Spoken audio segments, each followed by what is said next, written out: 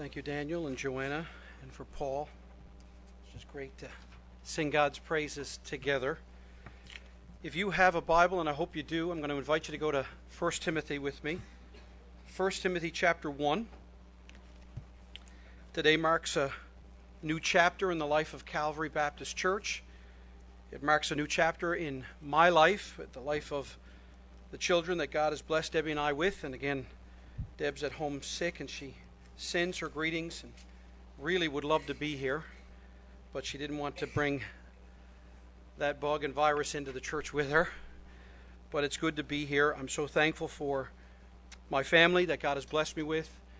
Debbie is God's gift to me, and I want to treasure her and thank the Lord for her. And then the three children that God has blessed us with. It's just, sometimes you just get overwhelmed with blessing. Now, as we get to know each other and as we begin this new chapter, I'm an extrovert. I would never play poker because I would lose, because everything shows on my face. Whatever I'm feeling comes out. When I'm joyful, I'm joyful. When I'm terrified, it shows. When I'm nervous, it shows. And yet God, in His goodness, and because He chose the foolishness of preaching, He has chosen to use us, and I'm amazed that He lets me do this. I really, really am. But I love my Savior, and I know that this church loves Jesus, and we want to know more of Jesus. And that's why I want to take us through what we call the pastoral epistle. So we're going to look at 1 Timothy, then we're going to go to 2 Timothy, and then we're going to go to Titus, and we're going to do that together. And just a heads up, it's probably going to take the whole year, all right, to do it. Just so you know, we're going to really dig into this. We're really going to do this. And basically what I've tried to come up with or summarize kind of the thing that I want to tackle most as a family is the idea that we are the church. And if we are the church, then practically, how do the people of God live life? I've been raised around church.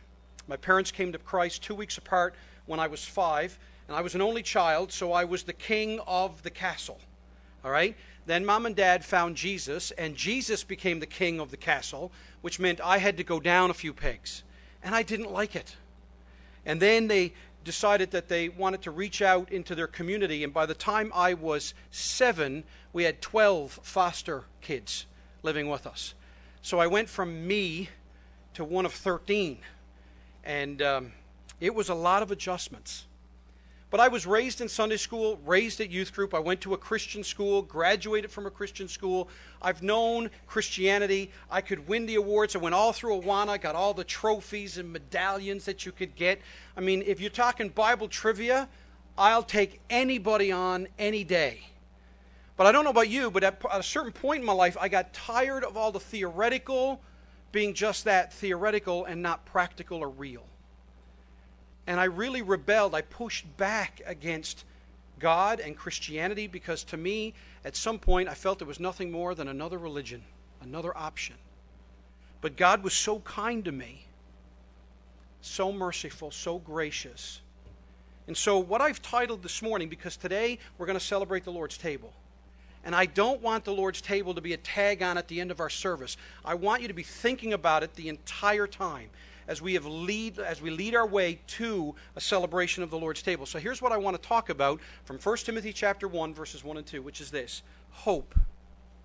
Hope. Now let me make a rather bold statement about St. John's and everybody out there in all those subdivisions and all those places. I think hope is what we all want, but few know where to find it. Hope is something we all want, but few know where to find it. And so this morning, I want to talk about that in verses just 1 and 2, and we'll see how fast I can do it, all right? You're going to get used to me really quick. But I want to talk about the church. The church. What is the church? Who is the church? Is it this building? When you got up this morning, did you say to your kids, come on, let's get up, let's get dressed, we're going to church? Do you realize how often we do that? We associate church with a destination, with a place. How often do we say, no, we're the church, we're going to go to the building, but we're the church.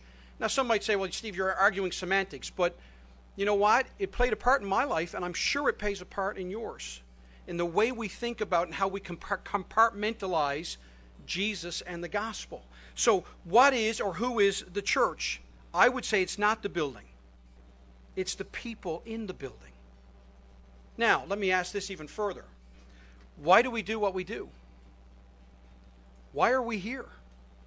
Why are we doing this? Why is this service, the service you've just been a part of up to this point, built the way it is? Why do we gather on Sunday? Why do we have the ministries we have? Why do you live the way you do? Why do you make the decisions you do? Why do you live where you live? Why do you act how you act? Why do you watch certain television programs and not others? Why do you say and use certain language and not other types of language? Why do you do what you do? How do we relate to each other and the way we do it? Why do we do the things we do? When was the last time you ever sat down and was actually very self-observant about yourself? Why you are the way you are? Because obviously we have the cop-outs, right? The world has the devil made me do it, or this is the way my parents made me.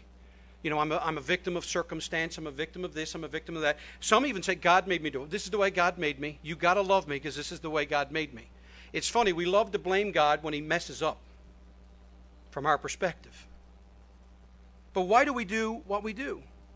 Now let me go even further. Why or what do you know of Jesus? What do you really know of Jesus? Do you know why you go to church? Why do you come to this church? Why do you belong? Or why do you feel maybe like you don't belong? One of the things I'm hoping to discover over the next few weeks is, what's your story?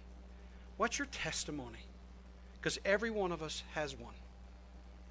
And we have as many stories as there are people, and none of them's the same except that God is in the center of it. But we've all got a different story. And I love that. But do you know what your story is? Can I ask now, can I get really personal? What are you struggling with? What have you been struggling with this last week, maybe month, or even year, or even this season of your life? Can you and do you feel comfortable in your own skin with who you are? Maybe some of you here and you're struggling because you'd say, you know what, Pastor Steve, if I could be honest, I'm afraid. I'm really afraid. Maybe some of you are bitter. You've had some things happen to you and you don't quite think that's fair. Maybe you're questioning. I love the fact that there's a large portion of young people here and young adults here. And I know if you've been raised around church, at some point you've struggled with, and maybe right now we're struggling with questioning the gospel, questioning Christianity. Maybe you're doubting it. And I just want you to know from the outset, that's okay. That's okay. That's normal. I want you to know one of the things that I love to say is truth is never afraid of a question. Jesus is not going to fall to pieces because you've got some questions or some doubts. Read the Gospels.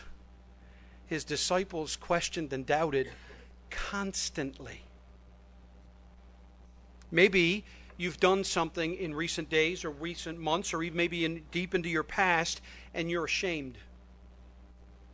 And you feel like, even though maybe nobody knows about it, you feel like you wear it and you sense that everybody maybe sees it, and you walk around and you're never quite comfortable because of that thing that's back there, and you just feel the shame of it.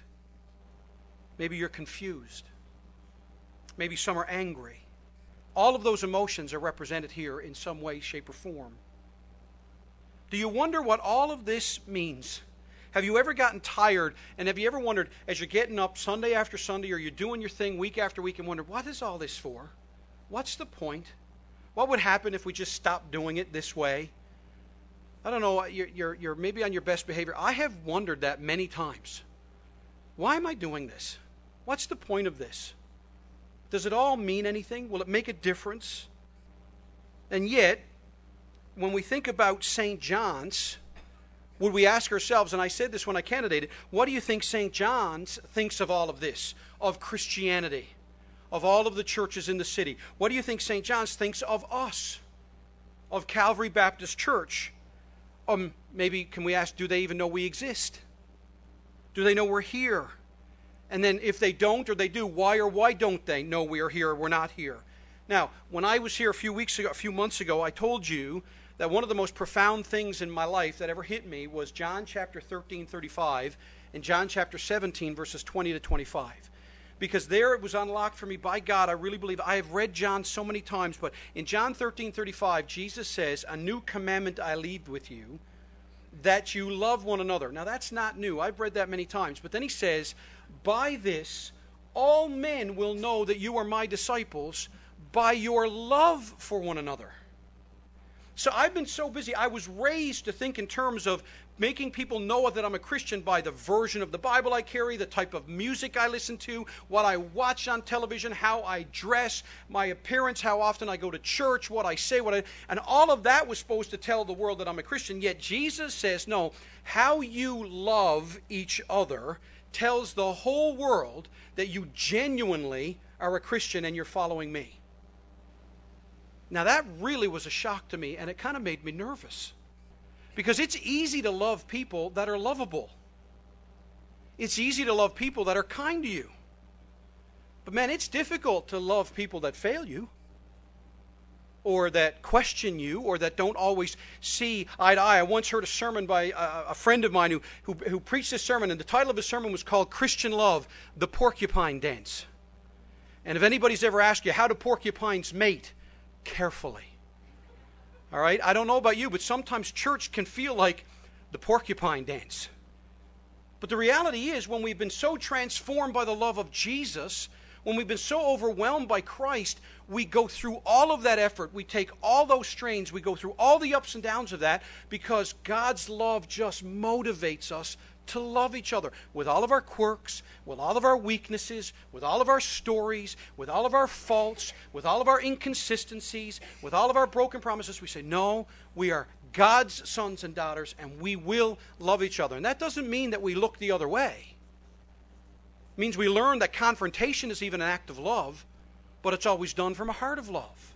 So we love each other. Then in John 17, when Jesus Christ, as the table of the Lord, after he has instituted the table of the Lord, he goes to the Garden of Gethsemane, and the weight of all the sin of all humanity, past, present, and future, is bearing down on Jesus Christ, and in a few hours he would suffer eternal pain and torment in a short amount of time, and he would be separated from God the Father for the first time in their existence in the Trinity. And he cries out in prayer and he says, "Father, I don't pray for just the disciples, but I pray for all those who will believe on me through them." Folks, I want you to know something. That's Jesus praying for you and me.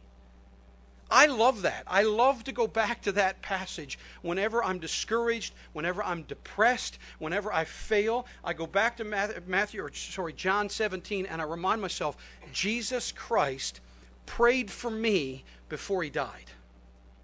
But here's the amazing part. When he prays that prayer, he says, "Lord, I want my disciples to be one like you and I are one," because he says, when they are one, the world will know that you have sent me. And here was my second part of that eureka moment. You see, the way you and I love each other proves to St. John's that we're truly Christians. It means we are who we say we are. That's the biggest litmus test. Then he says the way we're unified together proves that Jesus really is God.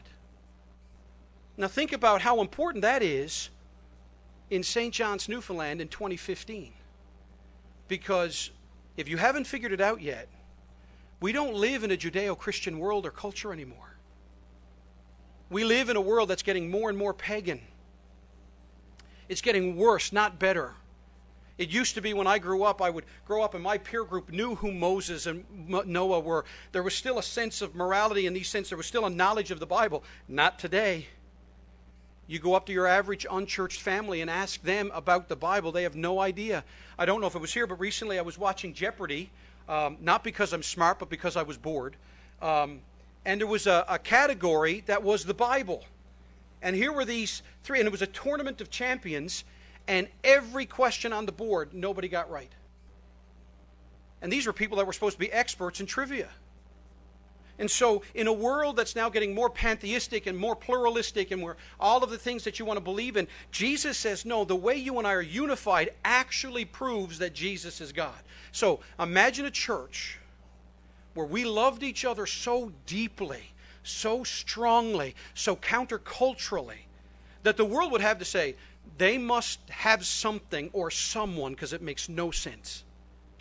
And imagine we were so unified of purpose, so one-dimensional in our direction, that it was all about Christ and nothing else, that it actually said to the world, this Jesus must be true. That's the promise of God's Word in John 13 and John 17. So now, let me take you a step further. I asked you earlier, so I'm going to ask again, why do you go to church? Why do you go to church? If you were asked this afternoon or tonight, or you go to work tomorrow and a friend says, so what did you do yesterday? And you say, well, I went to church. And then they said, why do you go to church? What would you say? What would your answer be? If they asked you, why are you a Christian? Or you said, I go to church because I'm a Christian. Then they said, well, why are you a Christian? What would your answer be? What would your answer be? Now, if they were really getting close to you and they took some chances with you, and every one of you has at least one friend that might take this chance and do this, that their life got turned upside down, maybe their marriage is falling apart, that maybe a spouse has got terminal cancer or some sort of chronic illness or terminal illness, they're getting laid off, something's going wrong in their life, and they come to you for hope, and they say, I need hope. Can you offer me any hope?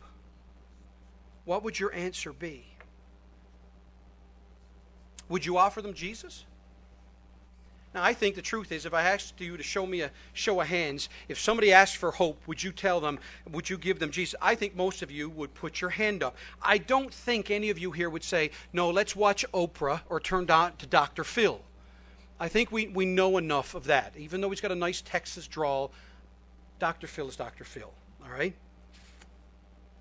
Would you explain the gospel to them and its power to change and transform? And I think, again, many of you, even though maybe you felt inadequate, maybe you felt like you couldn't do it, you'd still give it your best shot to share the gospel to them.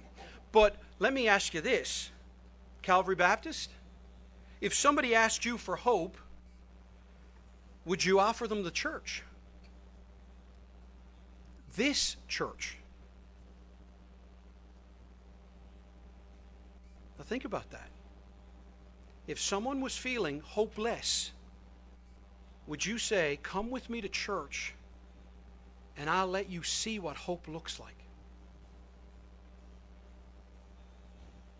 Think about that. I didn't say that they would come and see perfection. In fact, I think it's just the opposite. To me, the gathering of God's people should be where imperfect people gather and worship a perfect Savior. And we put that on display for each other and for our visitors. And so we are going to embark on a journey on this Lord's Table Day, where we're going to study God's Word together every week as God gives it to us. And we will, by God's grace and power, not only read His Word, and we're going to study His Word, but I hope and pray that we will trust and obey His Word. I don't want to be, I'm going to give you this up front, I don't want to be, I've been it too long, someone who says one thing and does another. Someone who compartmentalizes his life. I've lived too much of my life where there was a Sunday version of Steve and then a Monday to Saturday version of Steve. And I think it undoes the church. It really does. I want to be that who you see here is who you will see whenever you run into me at my weakest or my best. The one thing I've striven for under the grace of God for Brandon and Jordan Abbey is that the version of me they see here is the version of the dude that curls up on the couch to eat mom's dip. That it's the same guy. That's what I want us to be. I don't want to be that guy that just knows all about the Bible but doesn't trust and obey the Bible. I don't want you to be that, and I know Christ certainly doesn't want us to be that. Barnabas Piper, the son of John Piper, and if you can imagine what that must be like, being John Piper's son, one of the best books he's written in recent days is about being a pastor's kid. And great book, even if you're not a pastor's kid, if you just grew up in the church, a great book to read. He says this, the transformation of a life, internal or external, can only come in relationship with God. True belief in God is a relationship. In a relationship, we can truly know someone else, not just about them. The knowledge that comes in a relationship is formative. It shapes how we live. Think about your spouse if you're married here, or your best friend, or your mom, or your dad. Your relationship with each of them, your knowledge of them, has influenced your life. You now act different. You're aware of new things. You're offended by new things. You are passionate about things, all because of your relationship with those different people in your life. So, how has your relationship with Jesus changed you or me? How are you and I forever changed by knowing Jesus? And all of this, all of what I've asked you to think about and consider, we're going to find in 1 Timothy and 2 Timothy and Titus. This will be our Bible journey. We're going to discover and ask God to show us and teach us and grant us the knowledge and faith and courage to obey. So, we the church, we the people, we the church, will start to learn from God what it means or how the people of God live life. At church, at home, at work, and at play. How we live life while we're on vacation. How we live life when no one's watching. And again, you want proof of a relationship? My father, since I was just this little fella's age, has always told me that true character is what you do when no one's watching. And one of the ways that showed itself was Dad would talk about clothes that fell on the floor or if there was a hanger on the floor. And he said, if you'll only pick up the hanger if people are around, that's not character. That's given into peer pressure. The mark of your character is if you pick the hanger up and no one's around. Do you know that to this day, I cannot leave a hanger sitting on the floor? I have to pick it up, or I feel like my dad is somewhere going, like this ping goes off in his head and says, Steve lacks character. So I have to pick up hangers no matter what. And if you want to test me, leave some hangers on the floor here before you come back next Sunday. They'll be up, all right? This is the product of relationship. This is what we're going to do together. By God's amazing grace, each week we're going to deepen our relationship with God. We're going to deepen our relationship with each other. We're going to be salt and light to this city. And we're going to become a place of hope. As I said at the beginning, where the theological meets the practical. Where we walk in the light as He is in the light, and we have fellowship with God and with each other. And so, I want us to settle in. I want us to settle our hearts to hear from God, to join together as a family and celebrate our Savior Jesus Christ, even around the table of the Lord. And so I want to give you a little background, and yes, I'm quickly running out of time. All right, so let me talk about 1 and 2 Timothy and Titus. These books are all written between Paul's first imprisonment and his last one. He is at the end of his life. You're going to hear about this in clarifying the Bible tonight. So if you want to find out if I know what I'm talking about, come tonight and see if I got it wrong. All right? They were written between his first and last imprisonments. Paul has served God now close to 30 years. He is considered the apostle to the Gentiles. He's the great missionary, evangelist, and church planter. And he would very soon, after he writes 2 Timothy, literally give up his physical life for his eternal life with Christ. In fact, Paul learned long before Jim Elliot ever said it, that he is no fool who gives up what he cannot keep to gain what he cannot lose. Paul knew this. And so, as I said, Paul's been called the apostle to the Gentiles. He was the early church's greatest missionary. He was a church planter. And as Brother Steve pointed out last week from Philippians, he cared for churches. He cried over churches. He prayed for churches. He worked to serve the churches of Christ all across Israel and Asia and all of Asia Minor, including his enemies. Those that didn't agree with him. Those that thought he got it wrong. Those that were straying. Paul was vigilant. He was even jealous for the churches of God. And this is a wonderful study if you want to study his life. And you can find that in Acts chapter 20. Acts chapter 20, he's on his way. He's been arrested and under arrest. He's been in prison for 2 years in Caesarea. Now he's on his way to Rome. And when he gets to Malta there, he calls in the Ephesian elders and he has a parting word with them. These Ephesian elders, some of these elders that Timothy is now being sent to confront. Now these were good guys at the time. And Paul lays out his heart for them, and he tells them how much he loves them, how much he's cared for them. He's talked about how he's always preached the gospel to them. And then he says to them, but I want you to beware of yourselves. and how easy it is to have doctrinal drift, how easy it is to turn Christianity into a religion, how easy it is to act like a Christian and not be one. And so he warns them that if you're not careful, some are going to rise up amongst yourselves, amongst the pastors, who will be like ravening wolves, who will come in and lead the church astray. And the proof of that is very early in 1 Timothy. The two guys that are named are elders that have to be turned over to Satan, so they'll learn not to blaspheme. Those are elders. Those aren't just two guys in the church. They're elders from Ephesus. This is the tragedy of Ephesus. Ephesus was really the first century megachurch. They were the church that influenced all the other churches of Asia. You can read about it in Acts, that all the churches of Asia were influenced by Ephesus. Ephesus was a booming town, much like St. John's has been in the last few years. Real estate was going up. New businesses are moving in. All kinds of people from all walks of life are coming. It's a bustling, booming town. And you'll notice that there's a problem. It's funny, again, Barnabas Piper says, in the mid to late 1990s, let me ask you what this means. WWJD. Tell me what it means. What would Jesus do? Funny, we all knew it. He said in the mid-90s, WWJD bracelets were all the rage, posing the question, what would Jesus do? They became so popular that they reached far beyond the realm of just committed Christians. No, they became just a sort of a fashion fad and a moralistic awareness piece. He goes on to say, but it's only in relationship to Christ we could ever answer such a question. In the context of relationship, we gain intuitions. We begin to instinctively know what actions, words, and attitudes will please Jesus. Just as we intuitively learn how to make our friends happy or what they like, so we do with God as we live in relationship with Him. Belief becomes less about calculating and more about new instincts. Like every relationship, this is an ongoing process, one in which we grow over time and through intentionality. But the truth is, the more we know of the one we are in relationship with, the more opportunity there is for trust. And this is the word I want you to hang on to. This is a word I will get really obsessed with. Trust.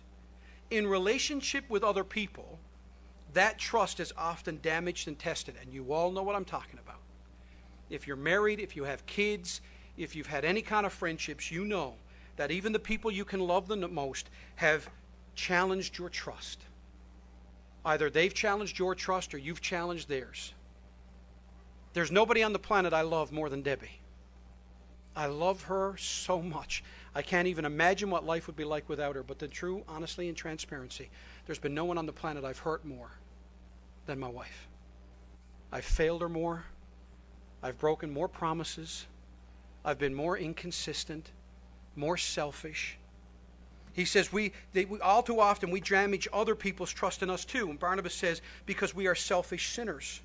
No matter how much we learn of other people's desires, we still act selfishly and hurt them. He says, I hurt my wife and I hurt my kids, not because I don't love them or don't know what they feel, but because I am selfish.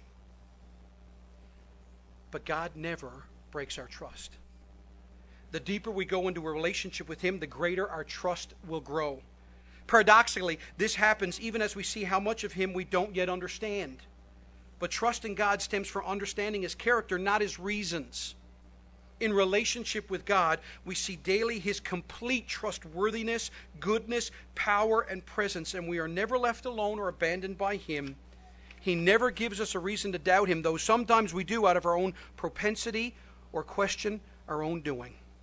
And so, here's what I want to do for us this morning, very quickly, as we come to the table of the Lord. I want you to look at 1 Timothy chapter 1, and I want to read 2 verses. This is the greeting of Paul. Paul writes to Timothy, and he says, Paul, an apostle of Christ Jesus. Now, again, if you write in your Bible, notice, an apostle of Christ Jesus, by command of God our Savior, and of Christ Jesus our hope.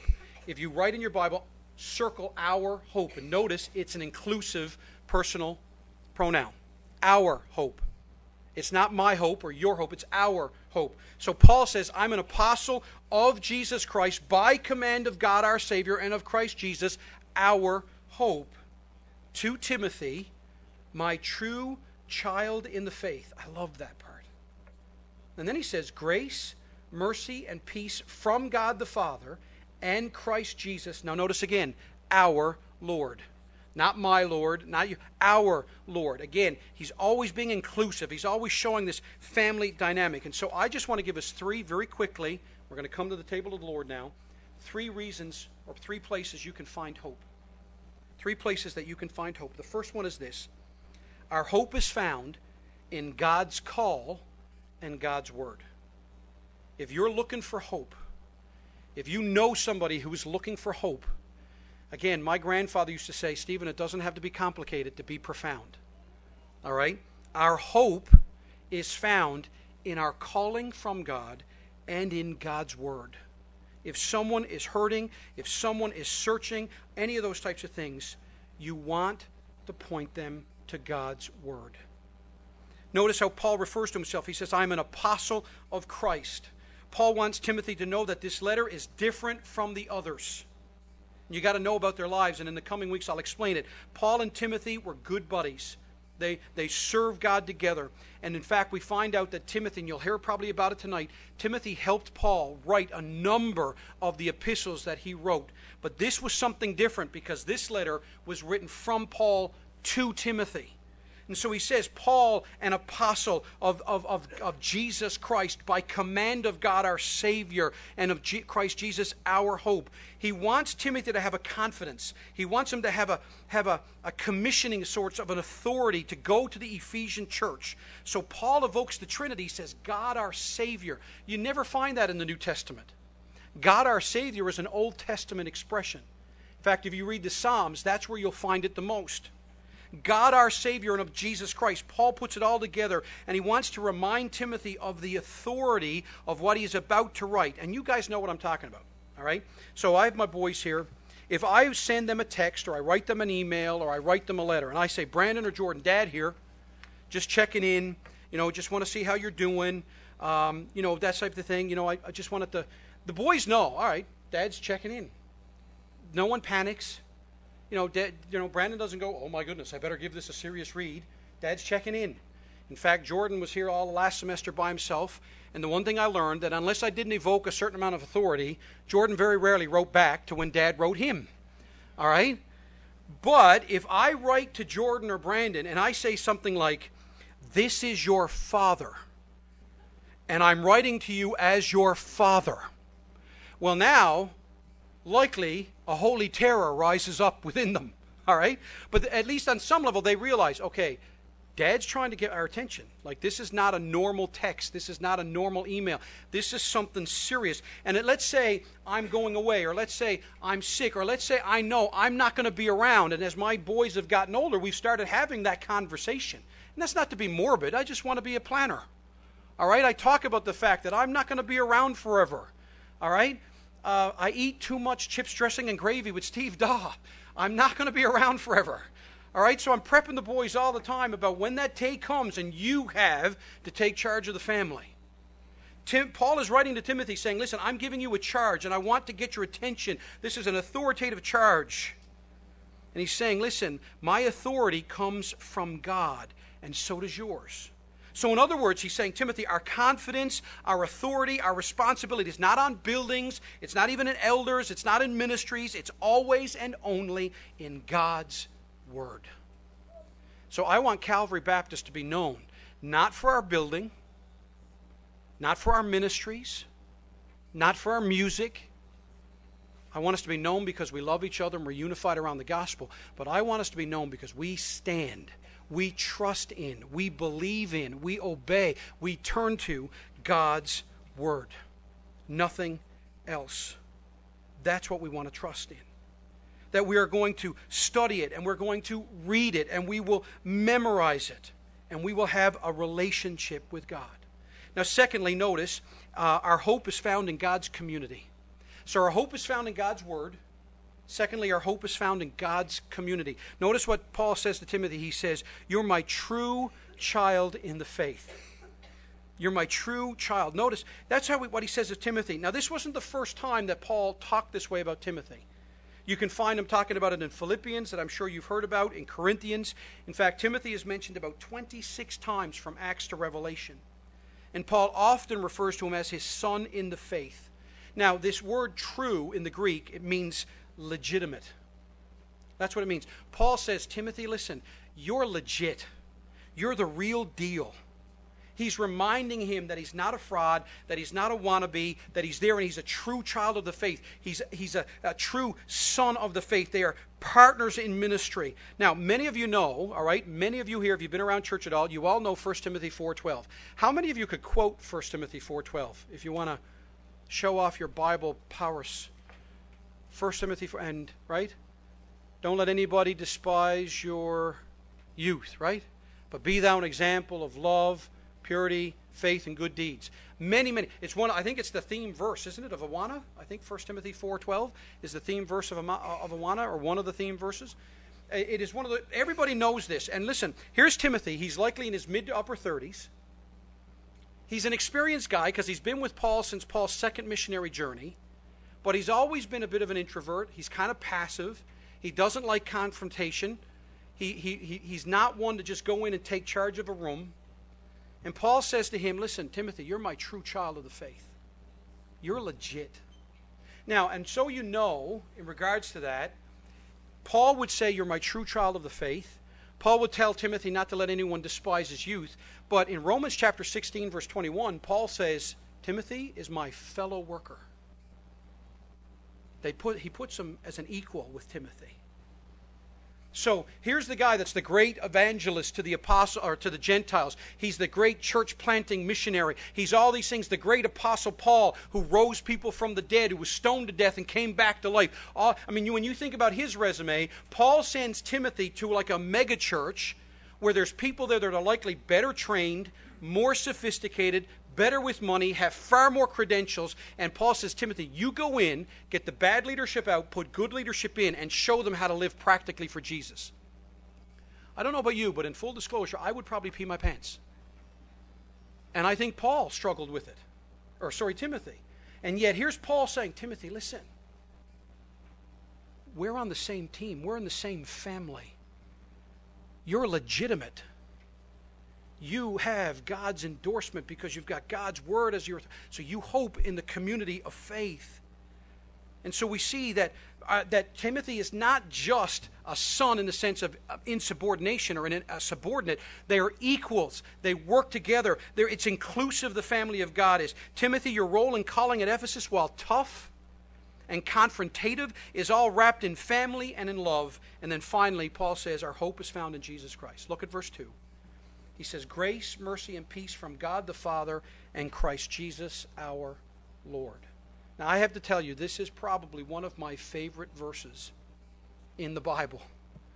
I really love this because this is the only time Paul has ever used this greeting. All of the other times, Paul will use grace and peace. This is the first time he's ever said grace, mercy, and peace. And the only other time he uses it is 2 Timothy. So this is something special that he's giving to Timothy. He finishes this with this threefold grace, mercy, and peace. Now you got to see what Paul is doing. The Greeks often, they had a word for grace that they would refer to. They would say hello to each other or they would part ways together. The Jews have shalom, peace.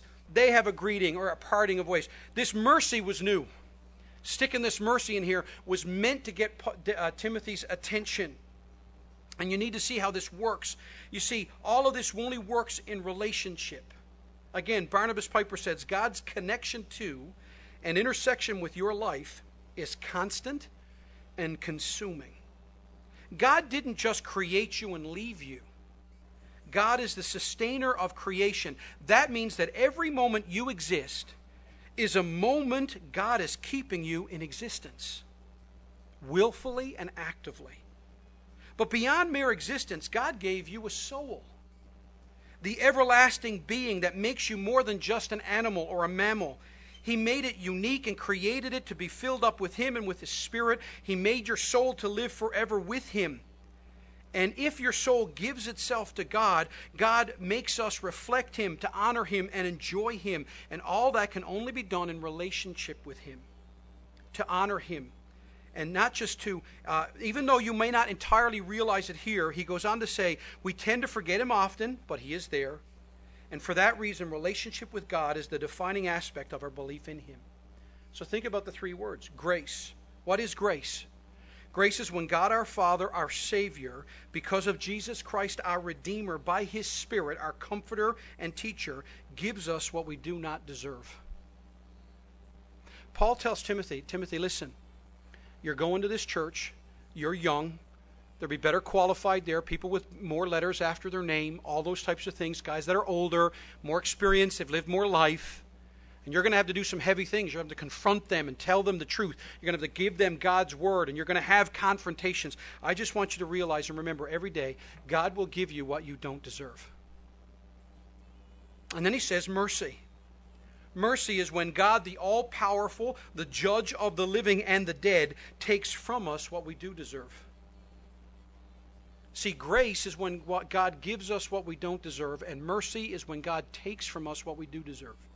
I deserve hell, but God gives me eternal life with Him. That's mercy and grace. And then you'll notice peace. See, what Jesus accomplished by His life and His death, His resurrection and His ascension, we have peace with God. That's Romans 5. But Paul is writing to Timothy in light of the task before him.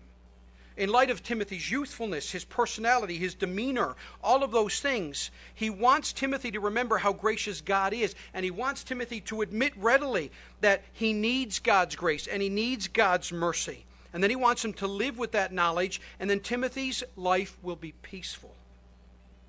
You will live life in confidence in Christ and not yourself, but you won't be held back by your faults and weaknesses. See, that's the difference. A lot of people understand peace of God. Few people live life with the peace of God. All right? George Whitefield said on January the 27th of 1739, with what love, peace, and joy does God fill this soul of mine. Lord, I'm not worthy, but thy mercies in Christ are infinite. Have you ever felt that? Have you ever gone through a day when you're like, you know what? I'm just shocked at how infinitely gracious and merciful God is. And I don't even know why I have peace, but I just do. These are what these promises are made for. Many of us try to make heaven on earth. Belinda Carlisle, that old rock singing lady from the 80s, she wrote, right, heaven is a place on earth. And again, I've dated myself that I'm in my 40s. All right, she's wrong. Heaven is not a place on earth. Paul wrapped up this in Romans chapter 8, that neither life, nor death, nor principalities, nor suffering, nor persecution, or anything shall separate us from the love of God. That's why I love the painting. I'm still seeking it. It is of this bird, this family of birds in a nest, in a tree, and this massive hurricane is raging by, and everything around them is peril. And the mama bird is there, and she's feeding her little baby chicks, and nobody is freaking out. They're in the midst of the storm, and they're completely at peace. That's what it means to know the grace and mercy of God. Peace is not tranquility. You know that great hymn of the faith, It Is Well With My Soul? Do you know the story behind it? Right? H.W. Spafford had lost all of his children. He had been ruined financially in the Great Fire of Chicago. He sends his wife and daughters over to London. While there, the boat sinks and all three of his daughters are killed. They drown. And he gets a letter that all he says, saved alone. And while he's crossing over, and by the way, after that he loses his son and then another child. And while he's crossing over on the boat, the captain tells him this is where the boat sank. And he goes to his bedroom and he writes, when peace like a river attendeth my way. It wasn't that you have a tranquil life. It's because you understand that the grace and mercy of God is there for the asking, even when life seems upside down. I don't want us to be a church that acts like we've got it all together. I want us to be a church that can admit when we don't, but we know the one who does. And we can find hope. Hope in God's Word, hope in our community, hope in the faith, grace, mercy, and peace of Jesus Christ. And so, as we come to the table of the Lord, can you make the connections? How do you leave from here and let's go into this table and know what we're doing? Do you know where your hope is found today? Now, really, do you as a church know where to look for hope, for peace, for identity, for belonging? You want to know where your idols are? Do you want to know what you really worship? find out who or what, if they were taken from you, would make your life fall apart and make you question Jesus. Then you know what means more to you than Jesus. Don't you remember the author who said, you can have all this world, just give me Jesus? Is that true? Is that true? Do you have that kind of relationship, that kind of trust? Only Jesus will give you a hope that won't let you down, that will never leave you, and only gets better. He gives us that hope in the form of grace, mercy, and peace. And so I ask, I don't want to take anything for granted. I don't know, is everybody here, do you know that you have that kind of relationship with Jesus? Do you trust Him? Trusting Jesus, getting saved, being converted, and all these Christianized words that we have, you know what that basically means? Here's what it means to be a Christian. It means you trust what Jesus says about you. It means you trust what He says your needs are. You trust what He says is best for you.